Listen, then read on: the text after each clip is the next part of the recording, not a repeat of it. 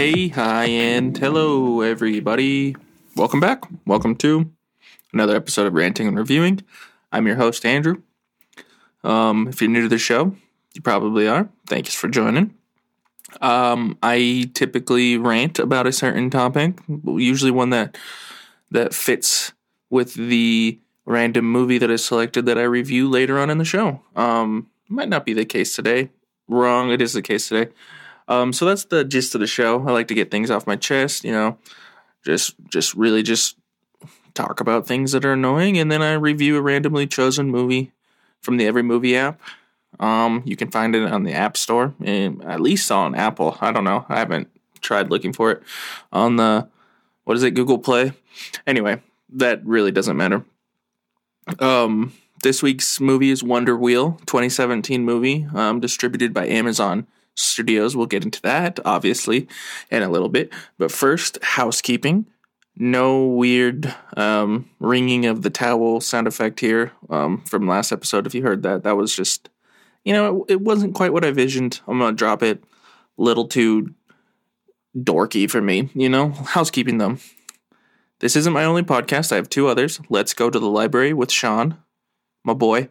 That is where we listen to discographies of artists of all genres, and we tell you our thoughts, and we try and make you laugh along the way.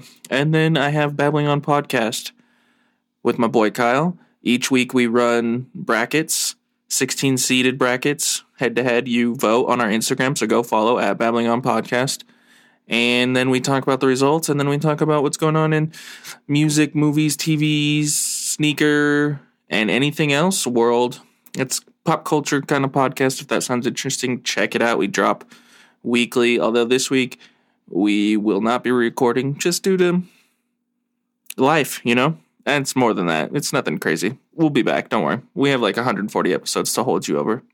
So yeah, go check out those podcasts and review this podcast on Apple if you're so inclined to. You don't have to, obviously, if you don't want to. If you want to and you want to leave a negative one, feel free. That's your right. That's your choice. Do it. Spotify does stars now. If you want to leave like a 5-star review there, that would be cool. If you don't, again, same thing. And tell your friends if you want. You don't have to. So this week's rant is going to be brought to you by me. So I'm going to rant about Boardwalk Fair.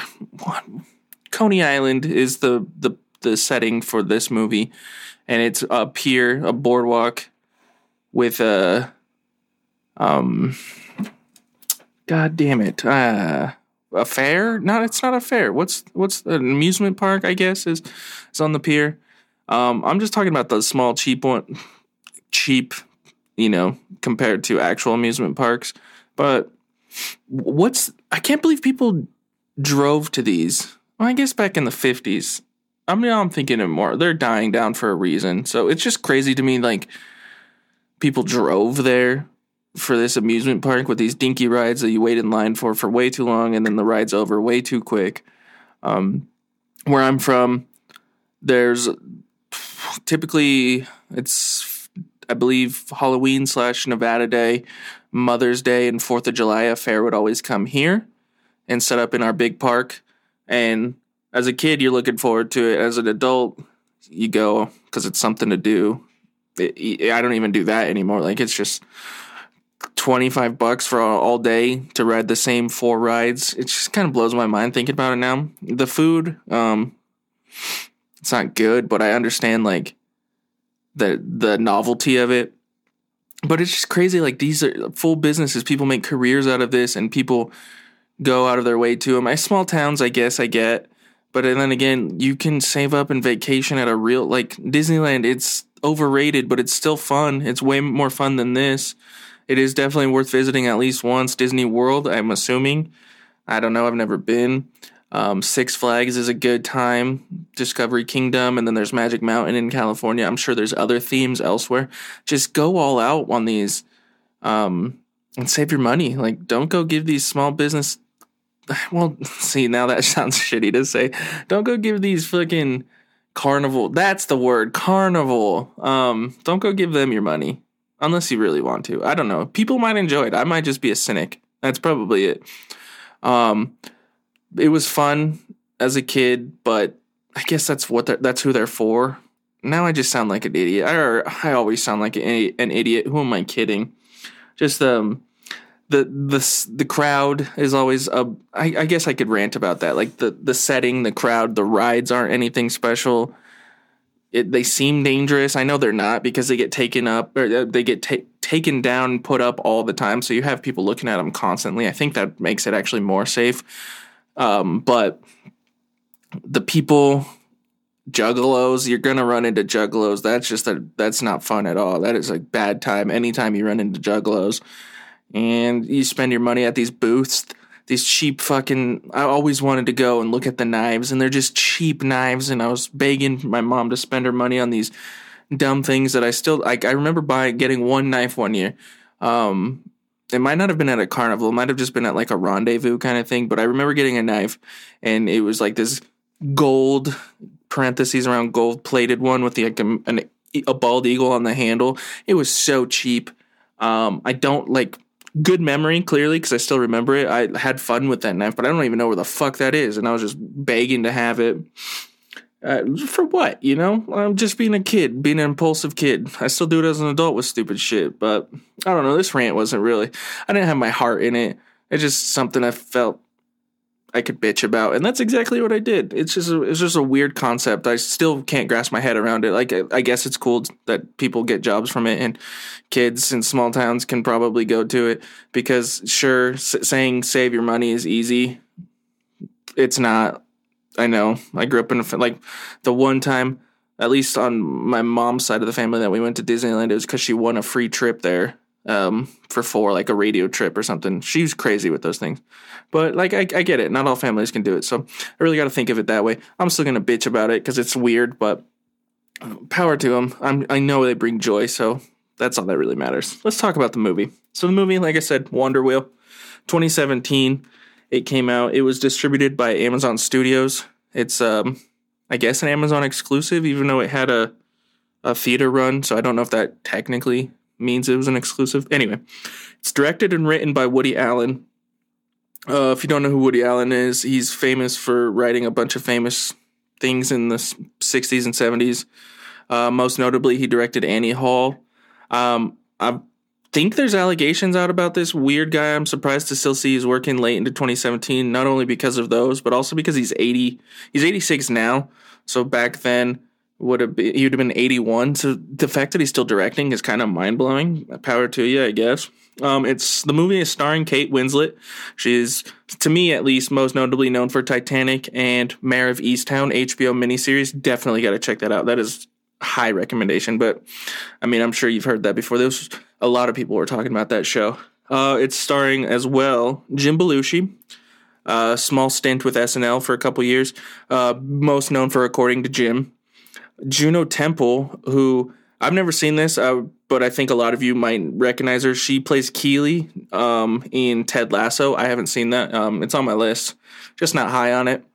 And then Justin Timberlake, who's my favorite performances by him are in Alpha Dog. Kind of slept on movie, I think. I was told about it. I never heard about it until my buddy told me about it. And then The Social Network, who everybody's seen and I think everybody should love. It's got a runtime of 101 minutes. It had a budget of $25 million. And at the box office, it made $15.9 million, which is kind of good for literally never hearing this until the app showed it, like until the app brought it up for this podcast, is what I'm trying to say. So let me start with the plot. I know I'm really bad at forgetting that. The plot is, it's 1950, and you're at Coney Island. Justin Timberlake comes out, and he kind of just, right away, he tells you, I'm going to narrate this story. It's about 4 lives that all intertwine. And then you see Juno's character, who, her name is Carolina. She walks on the boardwalk. She's looking for her dad, Humpty. Somebody's like, oh, Humpty's doesn't work till later, but his wife is working. She sends him his way, and she's like, hey, I'm Humpty's daughter. I'm back. I guess she hasn't been in his life for 5 years. She ran off with a mobster And he was like, I know like, he hated the fact that she married her, so they haven't spoken since then. She comes back and finds him. She says, hey, they're going to kill me. Like, she's ratted. She talked to the FBI, so she ran away. Went there because she had nowhere else to go. And she was like, they'll never think of looking here because they know our relationship. And then Kate Winslet's character, Ginny, meets Justin Timberlake's character, what was his name? I'm already blanking. Oh my goodness. I guess it's not important. She meets Justin Timberlake's character. Mike. Is it Mikey? I feel like I'm just saying that because I just watched the movie with Mikey as the main character.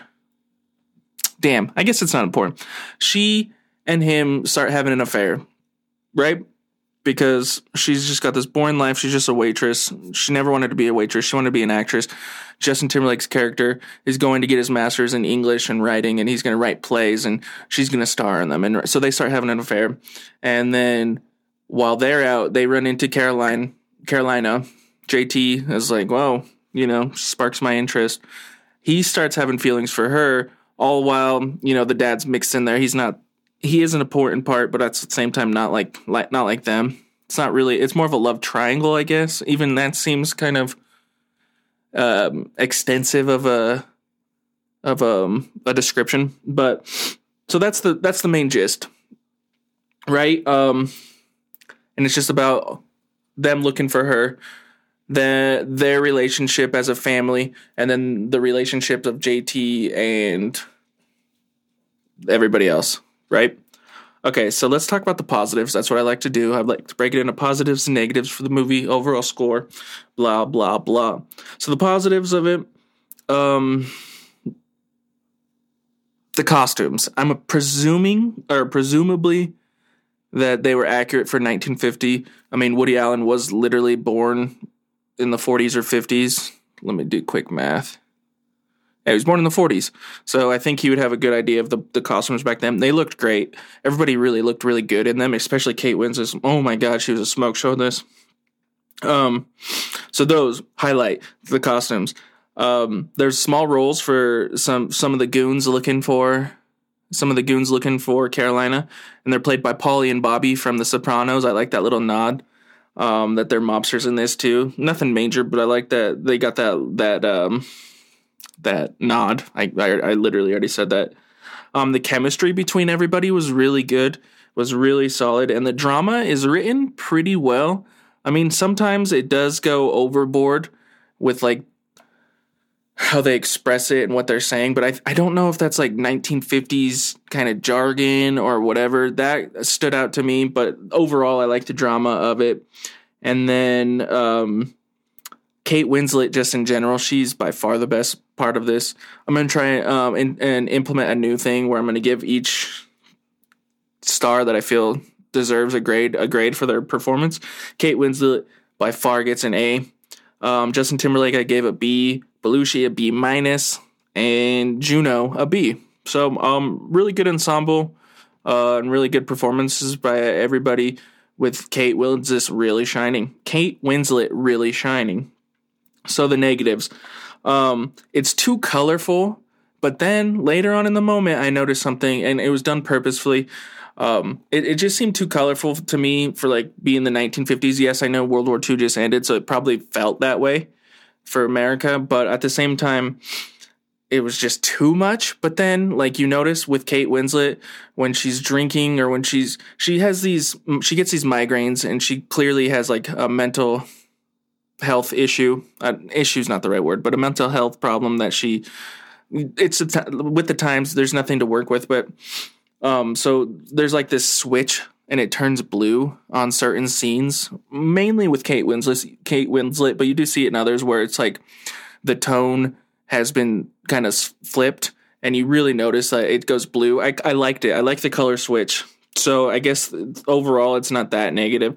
And then the only other thing that was really negative about this movie was JT narrating it. Justin Timberlake, for those of you that don't know him as JT, I don't know why you wouldn't. He narrates a little too much. It doesn't take away from the movie, really, but it doesn't add anything to it. I don't like it. He breaks the fourth wall. He talks right to the camera. It just seemed unnecessary. But that was really it. It's nothing that I would like. I'm like, oh, you have to see this, but I would recommend it. It was a good movie. I enjoyed it a lot. My score, I gave it a 7 out of 10, just straight up 7 out of 10. IMDb, the average score is a 6.2 out of 10. Rotten Tomatoes, only a 31%. And this is the critics score. I'm not going against the audience score, although I am an audience member right now. I would like one day to be a critic if possible. So I'm going against the critic score. 31%, we disagree there. And then Metacritic, 45% from the critics there. So again, another disagreement, but that's okay. You know, we're all human. So that was the movie. If you like period pieces and dramas, I think you would like this. There's nothing really that's not to like. Like I said, Kate Winslet is phenomenal in this. And if anything, you should watch it to see her kind of go back and forth. Like, I don't want to say what somebody with mental health problems would do because everybody's different, but she does a really good job of like capturing that, in my opinion. And then she's got a fucked up son who I don't really understand the point of his role, but he just lights shit on fire all the time. Just threw that in there at the end. I guess it doesn't have anything to do with the movie per se. I might have just completely missed something. And that's why I'm practicing. That's why I'm learning. That's why I'm growing. So to one day, maybe I too can be a critic. Anyway, that's the episode. 7 out of 10. Check it out if you're into, like I said, dramas, period pieces. And tell your friends if you want or don't. I hope you enjoyed the episode, and I'll catch you guys later.